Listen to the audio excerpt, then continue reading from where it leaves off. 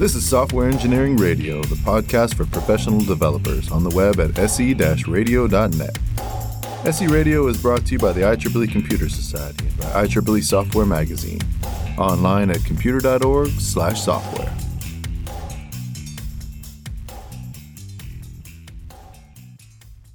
Hey, this is Jeremy Jung for Software Engineering Radio. Today I'm speaking with Michael Chan.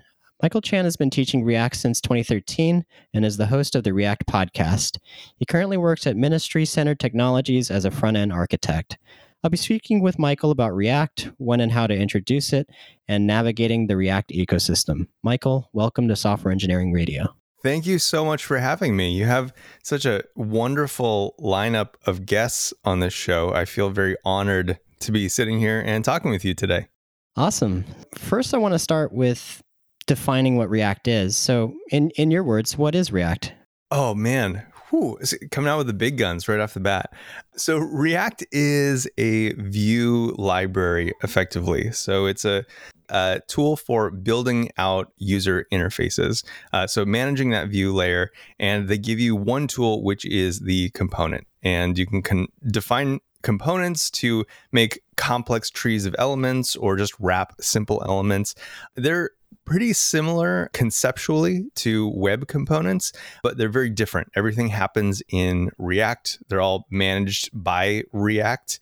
And effectively, they've done a lot of magic to be able to make programming in React very declarative. So you create a tree just in the same way that you would create like a HTML tree of elements.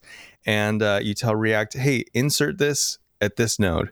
And from that point on, React takes control over everything, all of the updates. So, when state changes and all that kind of stuff, it will very wisely and selectively make updates to the DOM, kind of very surgically.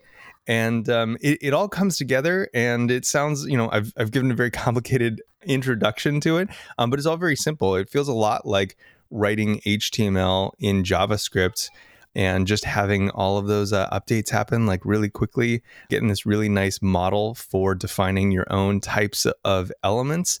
And it's great, but yeah, mostly just a view library. You were talking about how it has a declarative interface. Mm-hmm. Could you kind of go a little bit more into that? Like, how does that look compared to traditional web development, working with the DOM and things like that? Yeah, so this is a very different kind of mindset from web components. And I'd say that this is one of the biggest differences between React and web components. Is web components is very imperative. When you define a web component, you're handling everything. You're telling the DOM how to actually do the mutations to update itself.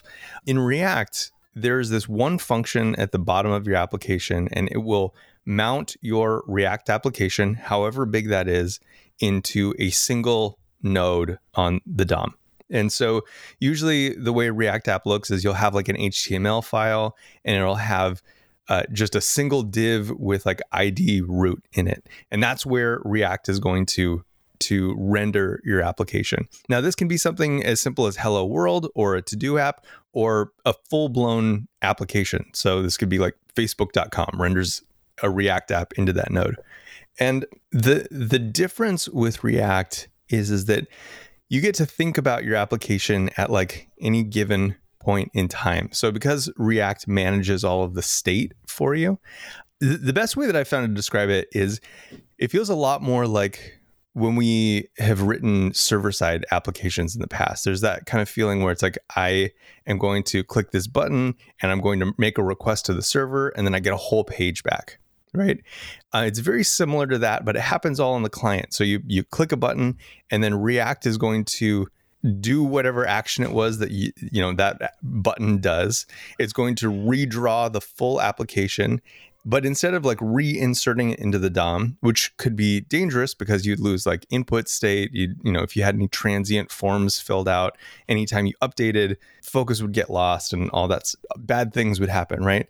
React just very carefully says it looks at what has changed and what is currently in the DOM, and it says, okay, these two things are different, so we're just going to insert those. This one thing down here in the corner, it's not there anymore, so we're going to take that out. And it does the minimal change set to to update the DOM for you. So instead of you saying like, okay, do all of those things like input, insert this, remove this, React just does all of that for you. And it's just like you're just writing a view, just given the state that you have, and you just think about it in terms of like what's happening at exactly any given moment. And I think that's the main difference between like, declarative and imperative is how much do you have to tell the DOM to do? If I understand correctly, if we had, let's say, a list of names in traditional DOM development, if we wanted to add a new name to the list, we would have to find the DOM element that has all of these names in it, and we would have to find it by like an ID or a class name, and then we would append a new DOM element to the end after we found the correct element we wanted to append to, right? Yep. And in React's case, we would have a component, and that component, it would take in a parameter that would be that list of names, right? So let's say Michael and David, that's currently in the list. So we pass in Michael and David as a parameter, and then React would figure out what HTML to output to the browser based off of what we passed in, right? Yeah, so you would still define the HTML that's going to get used, but then React would kind of decide how any updates to that happen. So if you render it first with Michael and David, and then something happens, so now we add Jeremy to the list, it will now rebuild that list. But instead of pulling that whole list and inserting a new list, which could be very large, right? You could have maybe hundreds or thousands of items in that list, and that would be very slow. It'll say like, okay, we already have Michael and we already have David, so we're adding Jeremy, so we're just going to do an insertion for Jeremy. And if you were programming this yourself, you would have to take efforts to make sure that happened so that it was performant. But in React's case, they've abstracted away all of that, and it just kind of works like magic, exactly like you would want it to. And the way that you write the HTML within the React component is using something called JSX. So could you kind of explain a little bit about what JSX is and how that works? Yeah, JSX is one of the weirdest things ever.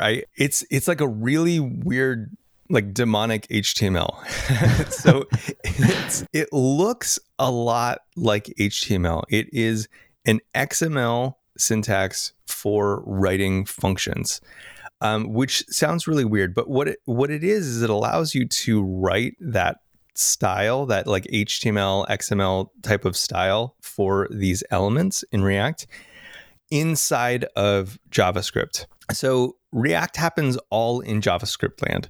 Unlike libraries like Vue or I think Angular still does this, definitely Ember, there are no templates. So, in the past we've had like handlebar or even currently we have handlebar templates or, a Vue template, and they are effectively just strings of HTML, and they're these little, areas where we can interpolate things. And when we compile our data to our Vue templates, those get rendered out and inserted into the DOM. Now, React is totally different. It all happens in JavaScript. There's no kind of like compiling Vue templates. And when you create components, you're returning React elements. And these are just templates for actual DOM elements. So you're not returning DOM elements, you're returning React elements, and they tell React how to draw the DOM elements. And this all gets like super confusing. It's like the just JavaScript thing is a little bit of like a white lie in React, because as you mentioned, JSX kind of screws that all up a little bit. But React knows this function called react.createElement. And you can use this in any React app that you want. It's what all React apps use. But that gets abstracted into in typical apps into JSX. So where you could say react.createElement div and then give it some parameters. Instead, we use this syntax called JSX, which looks a lot like HTML, and you would just write angle bracket div and then your parameters as attributes. And the way that is all empowered is through Babel transforms. And so every time it sees these angle brackets, it's like, that's not JavaScript. So you tell Babel like, hey, yeah, that's not JavaScript. It's JSX. And when you see those, just turn it into this function, react.createElement. And once you get the hang of it, it all kind of like makes sense. But if you don't really know that that's what's happening under the hood, it looks super weird because it looks like you just have a function that's returning HTML, which is impossible, as we all know. And so that's what JSX is. And it's not React specific. You could have JSX, by default in Babel, I think it does react.createElement, but you could have that do any function. It could, run the function H or my element or whatever you want. Yeah, that's JSX. And it is, I think, the biggest stumbling block to getting into React, because beyond looking funny, there are a bunch of kind of weird things like instead of writing class for applying style classes, you would write class name instead of for. It's like HTML4 for hooking up form elements.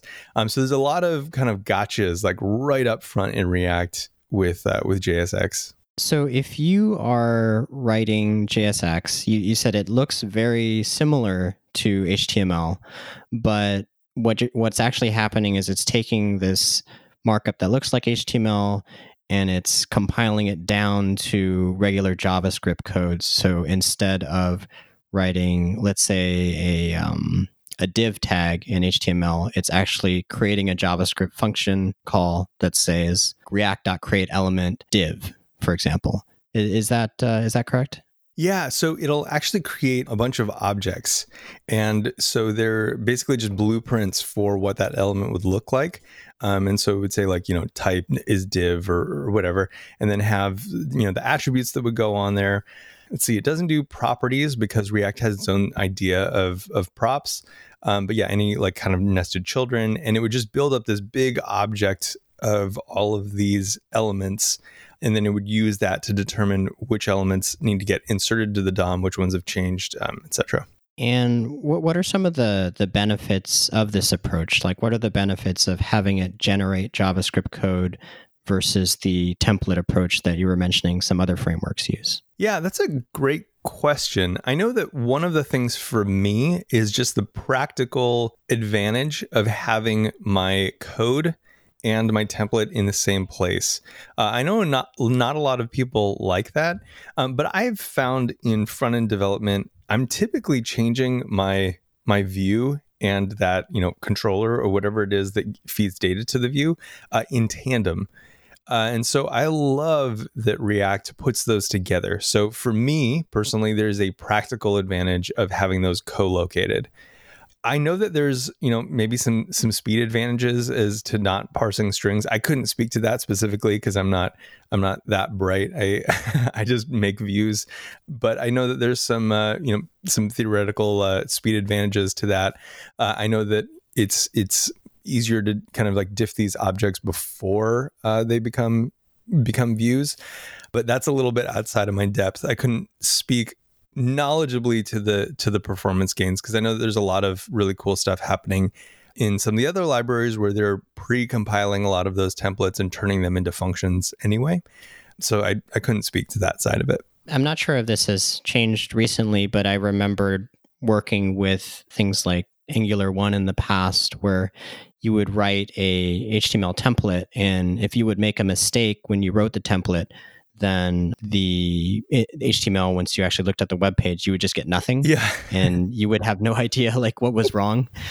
Whereas I believe with React, when you write the JSX markup, if you make a mistake, I think because it compiles down to JavaScript, the tooling can tell you what kind of mistake you made. Yeah, definitely. If you have a syntax error in any of these, which is that's a great point.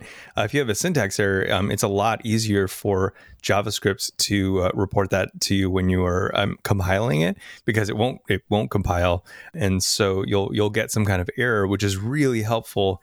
Versus in a traditional view, if you have like two angle brackets on one side and just one on the other, you really wouldn't know until you ran that code. Right. You run it and then you just get a white screen or something like that. Right, yeah. We've all seen those views where it's like you got these like weird curly braces and it's like, hello, first name. Yeah. Oh, right. Yeah. I want to go a little bit more into the components we were talking about earlier. What kind of information is stored inside a component? I believe in React, there's things like props and state and things like that. And I was wondering if you could go a little bit more into that. Yeah, absolutely. So you can think of components a lot like functions. At their very base layer, you're going to create a component with a function. So you say function, my component, and then you're going to take only one argument, and that's going to be props. That's an object of properties. We'll come back to that. But then that component is just going to return a React element. So that could be a div, that could be a button, it could be any of the HTML elements, or it could be another component. Now, so going back to those arguments, so we have props. They always come in as an object. And in props is kind of a mix of things. It's going to be all of the attributes that your component was called with. So that could be ID, class name, data attributes, all of the regular HTML attributes are going to be in that bag of props, that object of props. And then in addition to that, it's going to be any API that you want to support. So let's say we have a greeting component and it has a first name and a last name, and you join them together or something like that. You would pass those props into this object that we get as an argument as to our component as HTML style attributes. So, in JSX, we use this, we're using XML type markup, and it's going to be, so you would do like first name equals, quotes, Michael or Jeremy, and then, last name, and you put your last name in. And so now that passes those onto our component, and then the component would then merge those together, render it however it needs. Now that's one interface for managing data in React. That's the first one. So just passing arguments effectively. The second one is with state. Now, the other white lie of React is that it's not just a view layer. It does also manage state. So you could write an entire application, from data fetching to rendering in a React component. Now, a lot of that's changed over the handful of the last year, effectively, but components can effectively hold on to state as well. So if you have, a simple example of this is just like a click counter. You got a button. Every time you tap on it, it just increments a number. So that's state. A component can hold on to that. And the most recent way to do that is through hooks. You would have these, like kind of like magic little functions in React that you can stick inside of your components that allow you to hook into React and maintain pieces of state. So every time you tap that button, you would kind of tie into this hook and, update it with, saying, hey, increment yourself, and then use data returned from that hook to render that number. It's all kind of like complicated over voice. It's a lot simpler. The React docs have some really good examples, specifically the ones that I mentioned, and they show these are like two-liners effectively. But yeah, so components can also have state, and that is anytime a component has state, it's owned by that component. The only way to move state around would be to have another component own it and then pass it in as props, or use some other type of global state library that manages all of that for you. But the React method the current one is to use a hook and just kind of hold it in a component. And so just to break it down a little bit, you said we have props. A component is a function, so it takes in these props, and those props determine what is kind of shown inside the component. And then you have state, which allows changes within the component to be persisted for the duration of, I guess, for the time the person is on the page. The next thing I want to talk a little bit about is, could you give us an example of how components react to changes, such as things like somebody clicking a button or entering, information into a text field? how are the components getting notified of these changes, and how is that information getting to the components? Yeah, so React has had this long-standing idea of one-way data flow, and this is kind of like a big concept. I'm not going to go into a lot of it right now, but that if you Google anything with inputs, you're going to find this term one-way data flow, and so we'll touch on that a little bit. But React has its own event system, and so they call these like synthetic events. So if you wanted to hook one of these up on your component, let's say you have like a my input and it's just a single input, you could just spit an input out on the page and it'll behave just like any other input. But the React way of managing the state for that input field is you would have an on change. You'd put an on change prop on that thing, and you would give it a function. Now with hooks, you actually get that function. So if you used a state hook, it would return an update function and then also the current state. And so you would kind of hook both of those things up onto your input. So you would say, hey, on click, call my hook function, which updates this piece of state. And then the value is going to be the piece of state that we get from that hook. So that's kind of like how we would hook things up in React. Now, this gets a little bit complicated because, first of all, you can just use like the regular inputs without kind of managing the state. But then also many React apps will use a totally different library to manage the state of these elements. So, that might be Redux. They might use a form library specifically that has its own way of doing it. But the built-in mechanism is to use some type of, use state hook or use reducer hook. And what those do is they provide you they hook into React. They provide you the current state, and they provide you a function for updating that state, both of which you would wire up to your React element. And this gives you what React developers kind of refer to as like this one-way data flow, where the component doesn't update its own value. It calls a function which updates the state somewhere else and then uses that returned value to display the output. It's funny. I'm realizing as we're talking why so many people find React complicated. Yeah. Yeah, I mean, it's like the example you're giving with just a input, like a text input, right? If someone was building a traditional form without, say, a framework, they would type whatever they want to type into the form, and they would submit it, and the browser would kind of automatically pull out whatever the user had typed into that field, right? Whereas it sounds like with React, the typical way you would make that work is you would have to add an event to the input field that is basically saying like call this event every time somebody types something new into the input field.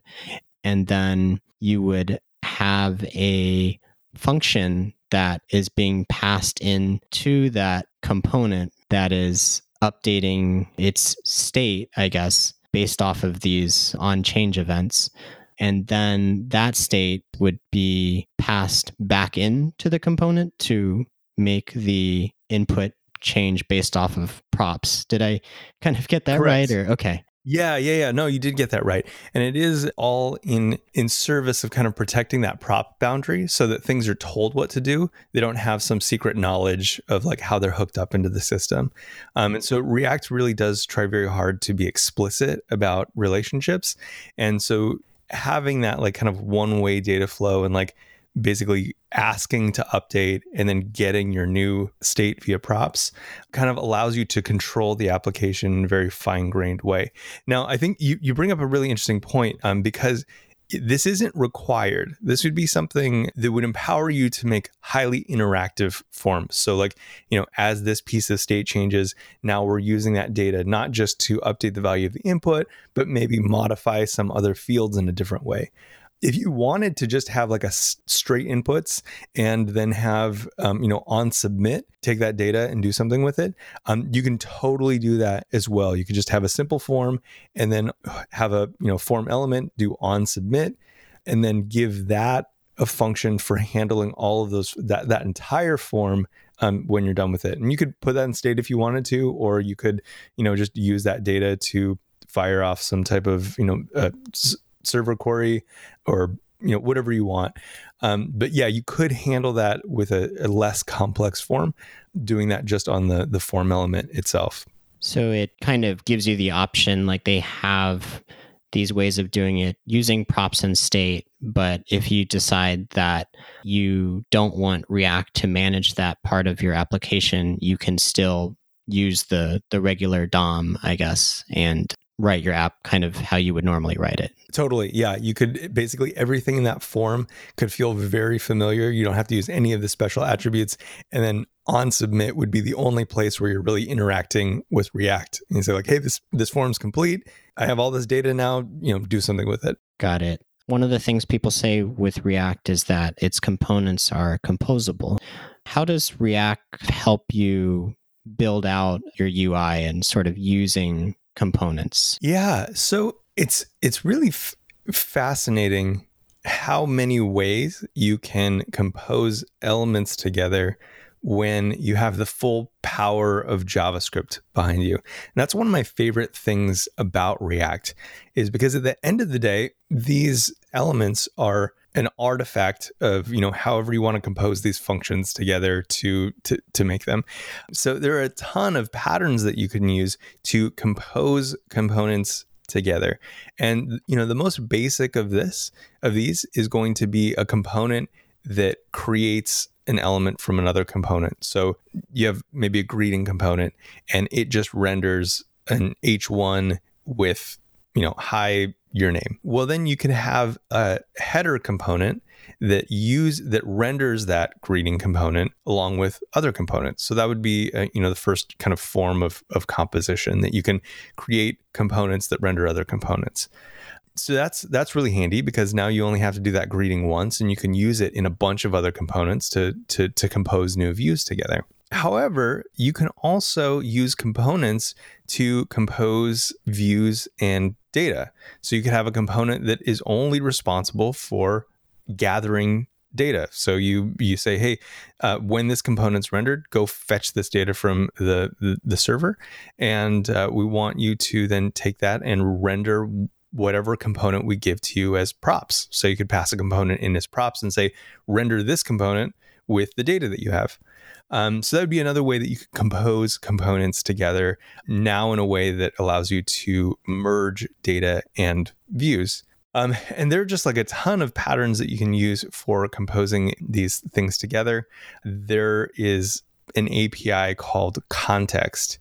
And what context allows you to do is it allows you to set a bunch of values that you could use inside of all of these components by just basically just grabbing them out of the air. So it's kind of a third mechanism for data. So it props, state, and context is a way of distributing data to a whole tree. So I could say user context. I could create a context for all of the for my user, which has their name, their birth date, and favorite food or something. And then when I use that context, when I wrap a certain part of my subtree in context, I can then just snatch those pieces of data out of the air in my components without having to pass them around as props.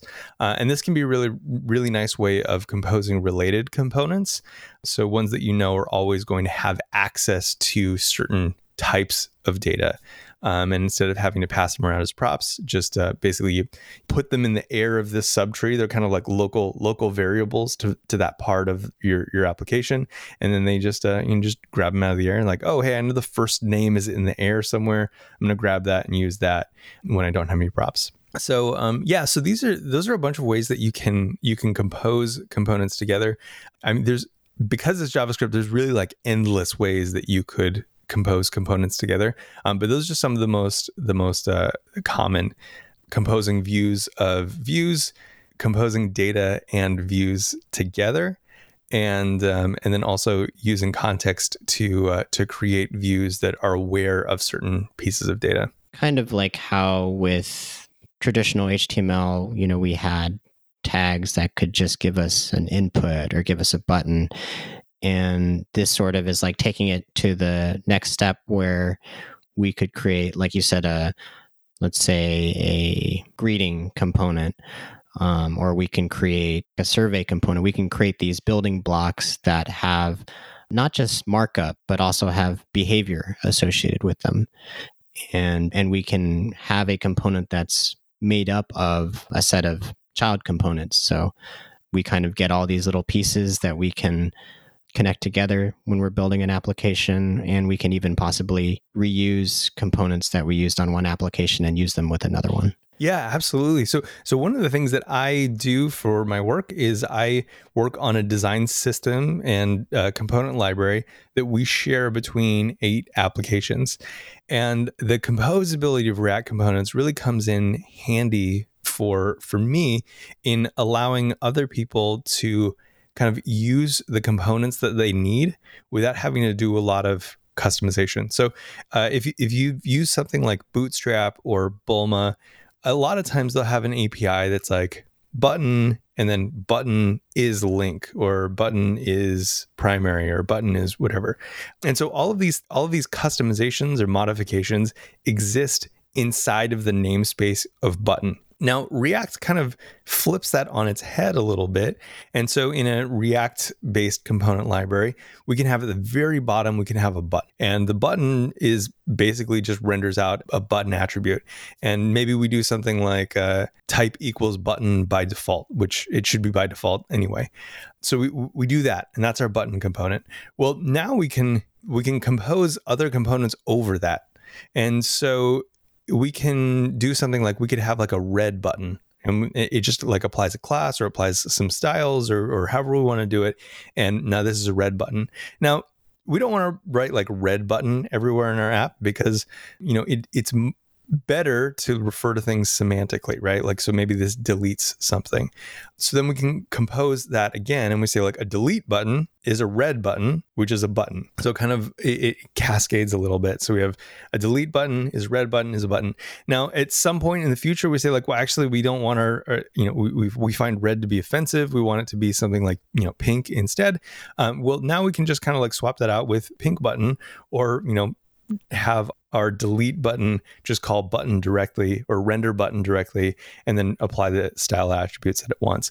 But these are some really nice tools of being able to like compose, swap out pieces that don't work for us anymore without having to overload this base button with a bunch of props and knowledge about the entire system. Very cool. So we're building tools that are not just for the app we're currently working on. It could be something that could be applied across our company, or it could even be something like, let's say somebody had built like a chart library or something, and that's something that you could build out and build an API in terms of what props you accept and what kinds of functions are made available. And that's something you could put online and release it as an open source library, and now other people could use that chart component in their own application, that sort of thing. Yeah, oh, absolutely.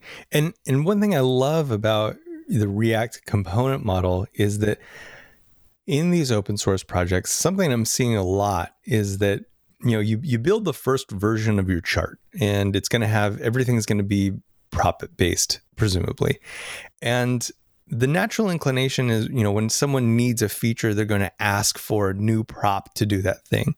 And that's great, like for a certain period of time, until a year down the road. Now you have like 50 props that you could pass in, and it's just super confusing to use this library.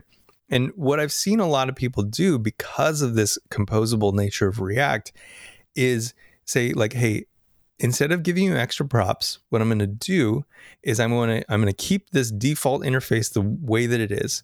But what I'm going to do is I'm going to expose the inside parts of this as other components. So you need to change this thing. What I'm going to do is I'm going to give that to you as a component, and then you can change that thing and then recompose them together as your own chart. So I'm going to give you all the pieces that I use to build my chart, and now you have access to those. You can customize them however you want. You could replace them with your own if you want to, and then build your own chart from those same composable pieces.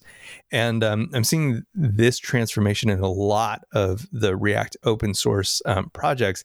And it's just such a great way to, I guess, work in the same sandbox because, we've all seen projects start out with a really simple interface and then get a really complex, overrun interface with a bunch of customization. It's really nice to be able to just say like, hey, that default interface doesn't work for me. So I'm just going to pull these pieces out and then use those to compose my own interface. Nice. Yeah, that sounds really powerful. And I have definitely come across APIs and maybe even built some myself where there's so many kind of public props or calls where it just is very difficult to get started. So I think that's really cool that you can build with that in mind and kind of offload some of that to the user of the component. Yeah, I've seen a lot of people call this the propcalypse. Nice. This is a silly little React community pun for you. Yeah. So I'd like to shift gears a little bit and talk about how someone can get started with React. First, when should a team consider introducing React? Like, what kinds of questions should they ask themselves? I think that it depends on where you're coming from. So I can speak from my experience. The team that I work with, we had 8 Rails applications, and Rails is a great platform, and they're constantly adding to it, or great framework, and they have some really great tools for kind of managing your server-side application and then doing some front-end JavaScript stuff. Unfortunately, the tools that were available a handful of years ago weren't great for highly interactive JavaScript, where you make a change over here and then it updates immediately over here. They can be a little bit complicated and indirect. So I think that was a natural inflection point for us to say, hey, we have these views that are highly interactive and we want to give the user immediate feedback. That was the point where we started looking at React. Specifically, we had an application that was it was almost like an event runner. I mean, it is an event runner where you would have this rundown of all the things that are going to happen in an event. So think like a meetup, and that 7:00 someone's giving an introduction. At 7:15 you got your first talk. You got a little bit of a break for food, and then you got your second talk, and then everybody goes home. And we had this tool that would allow you to see the progression of the event, see the upcoming things. It had a real-time chat hooked up into it. You could progress events if they kind of fired off early or kind of ran too long or ended early. And so this is a very highly interactive thing. And this really wasn't something that we could do in Rails because these updates, with the clock, they were at least happening every second. So we just decided to go full bore into React. So this is just a single React application. The nice thing is it was totally isolated, right? We just built a small application and then we serve it at that route in our Rails app. And it was totally isolated from the rest of our application. We hadn't made a decision to use React, across the application. We just said, hey, this is a good place for React, and used it in that one place and kind of tried really hard to just kind of like have that be a decision point for the rest of the app. Like, do we need it? Do we need to have high interactivity in this application? Do we have an endpoint that we're interacting with already set up? Those are some questions that I found really helpful in deciding whether or not it was time to embrace React. Now it's 5 or 6 years later, and I think that decision point has maybe moved up a little bit. I think there's a lot of people who are starting in or their app is already very heavy on the client side. I think that is going to be a little bit more of a difficult question. If let's say you already have an Ember app or you already have an Angular app, when do you make the decision to, maybe give React a try? I couldn't answer that one per se, but I would say find a piece that can be completely owned by React and just start there and see how it feels and see if that can naturally grow into other parts of the application. And in this example that you're giving, did you use React to control an entire page, or was it a traditional server rendered page that had React components on parts of it?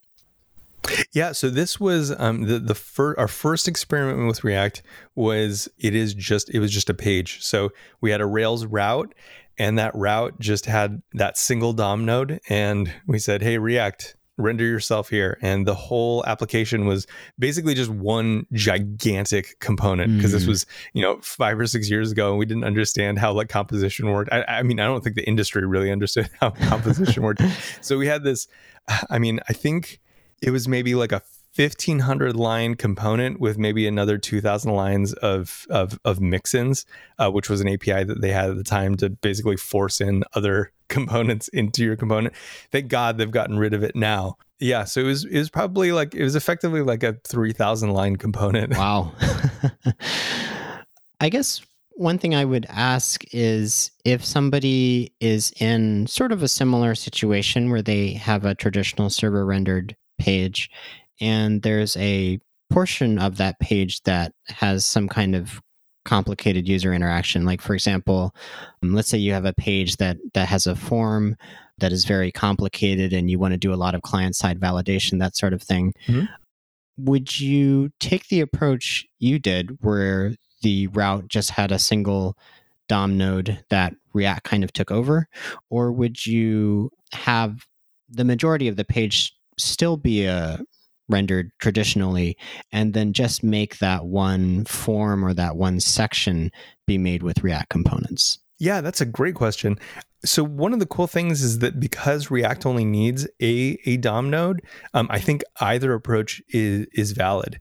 And that second approach that you mentioned is what we ended up taking in a lot of other places in our application. Once we decided that React was a good fit for a company, we would basically say like, hey, this one, like you said, this form is highly interactive, and we want to be able to control that and give immediate feedback to the user. And so we would just render a DOM node there that we could, render our React application to, and then, just do that. And it was, in the context of a Rails rendered view, everything else had remained the same, but we were able to just kind of convert that one node into this interactive form. And I think that's a great approach as well.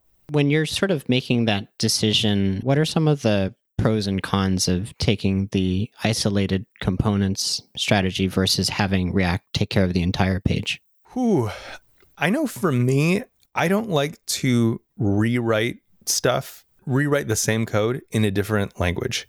So for me, I would be hard pressed to want to just take that entire view, one that's already working, one that's already tested, and then convert the whole thing just because. So for me, I always like to take the smallest possible chunk and then have it naturally grow. And I think that's one thing I really love about React is that while some frameworks are very opinionated, they need to control the whole page. React is not. And, one of the beautiful things of that is that you can decide how much of your application you have to rewrite to get the interactive parts that you want. So yeah, I would always recommend, if you're doing any type of transformation, React or not, to start with the smallest amount of the smallest piece possible, and then kind of like see how that grows. I know some people really can't handle the incongruity of that, but I don't know. I would just recommend, training yourself to to have more of that in your life, because every application has some degree of that, and being able to live with different mindsets and different frameworks is just kind of part of working on valuable production code. Yeah, so I guess you would say to basically be very targeted, like start small. If you have something that's working, just change the part that you think could use that extra interactivity, and don't worry so much about having to sort of be between two worlds, I guess, having to understand the Rails view as well as the React view. You don't consider that to be an issue. You think that's something that most people will have to deal with. Yeah, well, I think that there's a lot of things that we just don't think about when we are inclined toward a rewrite. So, some of those things are, maybe a lot of that view is already tested. And so now you have to redo all of those tests, and so it's not just changing the view, you're changing the tests. And then also, in the case of moving from something like Rails to React, those tests are changing frameworks and approaches. And I think that those types of things we tend to, I guess, like brush out of our mind when we're thinking about, oh, it'd be fun to redo this thing in React. We forget about all of the things that wrap that view that we've already established.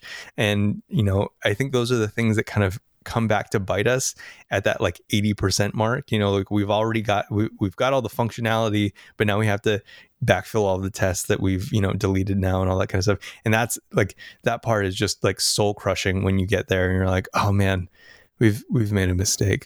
we should have done a smaller piece of this thing. Totally. I mean, it's when you have something that works, especially if it's been a while and you've established like, we put this stuff out, we have our tests, it's been running in production, and we're good. Like that's something very powerful, right? And you don't really want to give that up. Oh yeah, never. It's like those were hard-won battles. Like I don't want to fight them again. Yeah, for sure. So another thing I'd like to ask about is if you have something like a Google Maps page that's not built in React, does it still make sense to use React in your application for that page? Like how would you approach that? Oh yeah, that's a great question. So React does have some escape hatches for you to be able to render some type of JavaScript thing, so in this case, a map that isn't React, and to be able to render that without having to re-implement it in React. And so there's a few APIs for this depending on what you need. But effectively you can kind of force something into any of these nodes. So there's some videos on Egghead that I've seen where people are demonstrating how you could use jQuery UI calendar widgets inside of React. And it might be a little bit too complicated to try to, verbalize over the air. Sure. But there are escape hatches for that. I know that one of them was dangerously set inner HTML. So there's an API that you can use that allows you to basically just tell a node in React, hey, this is the HTML you have to render. As React, we're not controlling it. We're just giving you a big string and you're going to render that into the DOM. So that's one of the escape hatches that you can use. Sometimes you can use the lifecycle events to basically, give the thing an ID and then render whatever it is that you need to that ID once it's already in the established to be in the DOM. Depending on what approach you need to take and what the life cycle of the library you're using is, there are absolutely approaches that you can use to kind of encapsulate that into a component as like the jQuery UI calendar React component that just opts out and uses jQuery UI. Mm-hmm. Next, I'd like to talk about how to get started with React, because I think React, like you've sort of been saying throughout our conversation, a lot of times people say it's just the view layer. But I think what people often find out is to get started with React, there's all these other things they have to learn, or there's all these starter kits that people recommend. And so it can get really overwhelming. So how would you recommend someone get started? Like, what are the things they should focus on? Yeah, that's a great question. One of my favorite tools today is called Code Sandbox. And Code Sandbox is totally set up they have a playground for React apps, and everything that you need to get started is in there. So if you want to just start playing with React and you know that you're going to have some trouble, getting Babel set up for JSX and all of those things that are kind of side effects of playing with React, if you just want to play with it and get a sense of it, Code Sandbox is amazing. They have a React project. You just click a button and then boom, you're set up in a React app. You can then go through all the tutorials. You can follow along in the documentation. It's amazing. So that's the first thing. And you can do pretty much anything that you would do. You can npm install different packages. You can make requests to various data services, and it's really good. When I do trainings, I will usually use Code Sandbox because it takes all of the setup out of it. Beyond that, there's a couple starters that I think are better than others. Facebook maintains a project called Create React App. Unfortunately, it does require that you have at least a base level command of Node, because all of this stuff happens in a Node process. In fact, the Code Sandbox starter is based on Create React App. So the next step would be, to go from your Code Sandbox starter to Create React App, because it's the same environment effectively. But now you have to use Node. So you'd have to install Node. You'd have to kind of get a sense of npm install and npm installing a Create React App. Fortunately, they've made it very easy, but I'd say that that's one of the next best places to go, because it's kind of spiritually connected to the Code Sandbox. They've made it easy. The documentation is great. And all those things like, JSX and things that you might not even think of, if you want to load an SVG or you want to load styles from CSS or something else, all of those are taken care of. They've given you well-documented, nice APIs. They've done all the connective tissue to make sure that works for you. And then the third thing is something that I use all the time. I don't personally use Create React App when I'm starting a project, but there's a company called Zeit, and they have a project called Next.js, and it's kind of a static site generator, but I find it to be the easiest way to actually just get started with React. And I really love Next. It's like you npm install two things, and now everything in anything that you put in a pages directory becomes like a React page, and you can do all kinds of cool stuff with that. So that's one of my personal favorite starting point with React. But Code Sandbox, definitely give that a try, and Create React App is probably your next step once you've decided to make the jump into using a little bit of Node to control your app build. And earlier you had talked about how when you and your team first started using React, it was in the context of an existing server rendered application. Mm-hmm. Would you be able to use, say, Create React App or Next.js in combination with that? Or what would be the approach for someone in that situation? Yeah, so a lot of frameworks will have some type of plugin or gem or whatever the mechanism is for your framework to connect a React app. So Rails, I know, has generators now by default where you can generate a React app or a Vue app or an Elm app inside of Rails. I am not too familiar with the other frameworks, but I imagine that now it's probably pretty simple in a lot of the major frameworks like Python or .NET to get started with with some type of generated Rails React configuration. Another thing I'd like to ask is, when someone is learning React, there are going to be a lot of resources they see that use features that maybe aren't widely used anymore, or maybe have better alternatives now. What are the things that someone should avoid when they're looking up tutorials and looking up guides? What are the features that they maybe don't need to consider anymore? So the last year has marked a lot of change, and a lot of that change is around hooks. So I'd mentioned hooks earlier in our conversation, but hooks are really the new do-it-all kind of collection of APIs in React. So React has had a lot of, I guess, ways of defining components, and right now the happy path is you just do function style components. So it's just a function that wraps a React element.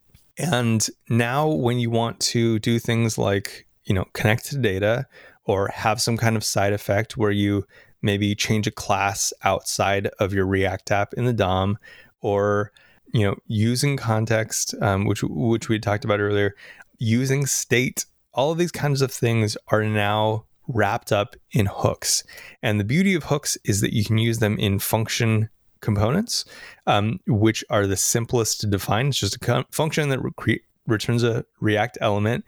And now you can just use these. You can, connect to state, you can connect to the outside world and update classes or whatever you want to do, connect to data. And all of that can happen in hooks now.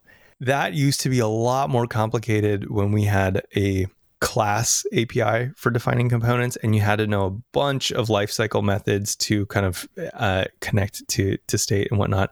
So if you don't have to, if you're not working in a legacy app that is using the class component APIs, I think that really using the function style components and React hooks is where you want to be. Push as hard as you can to be living in that wonderland, because those APIs are great. They're so well thought out. They're much easier to use.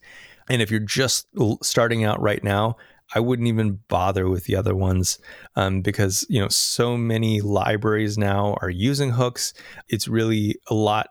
You can get very far without even having to learn the other the class style and kind of all the resulting methods of composing components that were birthed out of that. So function components, hooks, and I would just start with that. Do everything you can in that, and then I know that sometime over the next year there's going to be a new API called Suspense, or I think it exists now, but nobody's really using it because the tools aren't there to use it. But that is going to be the best way to connect to data, and it's really geared around giving users great experiences when they're waiting for data or when those requests fail. And, that's a conversation for another time because it's all still being figured out. But Suspense is going to be the way to connect to data in the future. And it looks amazing. To basically summarize, like a lot of the things that people will be dealing with are going to be props and state and context. And you said basically to look for solutions that use hooks for all of those things and avoid things that are using, say, class components at this point. Yeah, I think so much of the React world is going to there. There's been a couple of people who've gone on record saying that like there's going to be two eras of React, the pre-hooks and post-hooks. And I think that's true. I think that they have found the missing piece to really simplify a lot of our app code. And if you're getting started today, you're just going to be delighted by how easy hooks are compared to maybe every other time you've looked at React. Another thing is there are a lot of libraries for things like routing or authentication, things where when somebody is building their application using React, they may not know where to start. So are there like a list of recommended libraries or components that you recommend people use when they're first getting started? Yeah, so React Router is great. I think that they've put a lot of care into that. There's a blog post now. I know that there was a little bit of a split for a moment, and there was a Reach Router.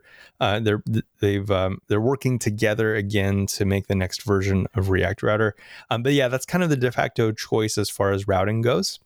There are a bunch of styling libraries. I'd say that if you really wanted to avoid writing CSS, which you don't have to, I write CSS all the time. I love it. There are some styling libraries. The most popular ones are Styled Components and Emotion. So those are the two there. I'm trying to think about like what else I would like recommend across the board. I mean, really, once I have a router, once I have some styling solution, if you have the option of using a GraphQL endpoint, Apollo client seems to be the one that everyone loves in terms of connecting to a GraphQL data source. So yeah, you'd probably have to figure out how to connect to data. There's a bunch of components out there that allow you to use a hook or whatnot to fetch data from a RESTful endpoint as well. I couldn't say that there's like a universal winner, but there are a bunch out there. Yeah, I think that would be, that'd be my starting point. I like to keep it really simple, but React Router is a must for me. So start with something like Create React App or Next.js, and then the router, and then Style Components and Apollo if you're using GraphQL, and basically just start with that and don't worry about anything else. Like get started with those and see what you can build with that. Oh yeah, absolutely. And one cool thing about Next is that it actually has a router built in. So because it uses the file system as like an API for routes, any additional folders that you put into the pages directory get their own routes. So you actually don't have to think about routing at all, and it works on server side or client. It's pretty amazing. So like when I don't want to think about routing, I just use Next, and it does everything that I want. One thing that I did want to touch on that I get a lot of questions about is when people are learning React, they often also start learning Redux or think they need to start learning Redux. I wanted to kind of get your thoughts on whether that's something people should look at or whether that's something that's overkill, kind of what your thoughts are on. Yeah, I can only say that I have never used Redux. So I've built a ton of applications, and for me, just the state management in React was enough. So I think that you can get really far without using Redux. One of the really neat things about there's two really cool things about Redux, and one is that it really teaches you how to use how to manage state with immutable concepts. And so I think that there's some really good valuable lessons to learn there from Redux. And then the second thing is that there's a huge community around Redux. So there's a ton of middleware that already exists that you can just kind of npm install and take advantage of. And there's some great developer tools that you can take advantage of. But I feel like if you're not going to take advantage of those, Redux can be extremely cumbersome. And I think ultimately the thing that Redux gave us 4 years ago has effectively been brought into React via context, and there's a use reducer hook. So those were really the two core innovations of Redux, and those exist in React now as first class documented components. So I really don't think that, personally, just from my experience, I really don't think that people should jump into React and Redux at the same time. Like, I think that that's always a bad idea. People don't really get a good sense of where the boundaries are when they do them simultaneously. However, I don't think Redux is bad if it is a good fit for your team and it provides you with structures that help you build better software, then I think that's great. But I think that there's a lot of stuff in React now that I would maybe try as a first step, and then kind of see if you need to take that next step in Redux. Nice.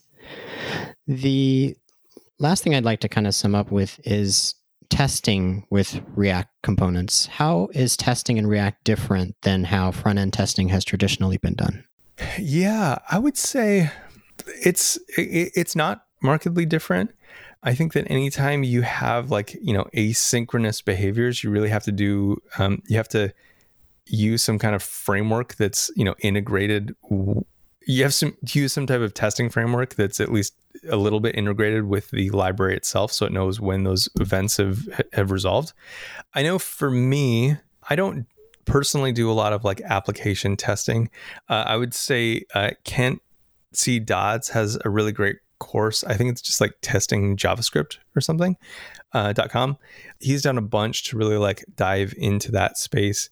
I know for me, I usually like to test, even though it's a little bit slower, I like to test from the most outside point when I'm doing views. So I use Cypress, which is just an end-to-end tester. It basically just fires up your app in a browser, and it has and you just kind of say, hey, this thing's here, focus it, type this thing and hit submit, and what resulted. That's the approach that I typically like to take, just because I know it's the most fail-safe in terms of mapping to the experience the user's going to get. But there's trade-offs. A lot of people like to test a little bit closer to the components, and that's fine too. Awesome. So to kind of wrap up, do you have any questions I didn't ask or any advice you'd like to give? Oh man, I think just have fun. I know that there's so much material out there, and a lot of it comes from different eras of React, and that can be really challenging to navigate. I think that if you stick to stuff that helps you with function components and hooks, you're going to have a really good experience. So the documentation is really good. I recommend checking it out there. I have a show called React Podcast, and I try as much as I can to have it be beginner friendly. And so we have, a lot of experts talking about all kinds of stuff. So, GraphQL, hooks, React Router, a bunch of stuff that applies to open source, like versioning, animation in React. We just had some episodes on that. And so if you're interested in React and hearing from a lot of people who are kind of making it happen, I think that's where I do a lot of my learning. And so hopefully other people can learn along with me. Yeah, I've listened to a lot of the episodes, and it's really a great resource. I mean, you get to hear from the people who are basically building the future of React, are building the components, building the libraries, and you really learn a lot. Awesome. Well, thanks. Finally, so how can people follow you or follow the React podcast? Yeah, so I am Chantastic on Twitter, I guess, and some other places. I've started doing a little bit more writing on dev.to. I'm trying to get in with that community. But yeah, Chantastic on Twitter is probably the best connection point. I link to a lot of my writing. I have a small resource called React Patterns that I'm going to be kind of reworking to, or it's reactpatterns.com. I'm going to be reworking that to start showing off hooks. And so hopefully that'll be, it's been a really helpful resource to get some newcomers into React in the past. And I'm hoping that I can refresh it to be that same resource for people today. Awesome. Well, Michael, thank you so much for coming on the show. Thank you so much for having me, Jeremy. This has been super fun. This has been Jeremy Jung for Software Engineering Radio. Thank you for listening. Thanks for listening to SE Radio, an educational program brought to you by IEEE Software Magazine. For more about the podcast, including other episodes, visit our website at se-radio.net.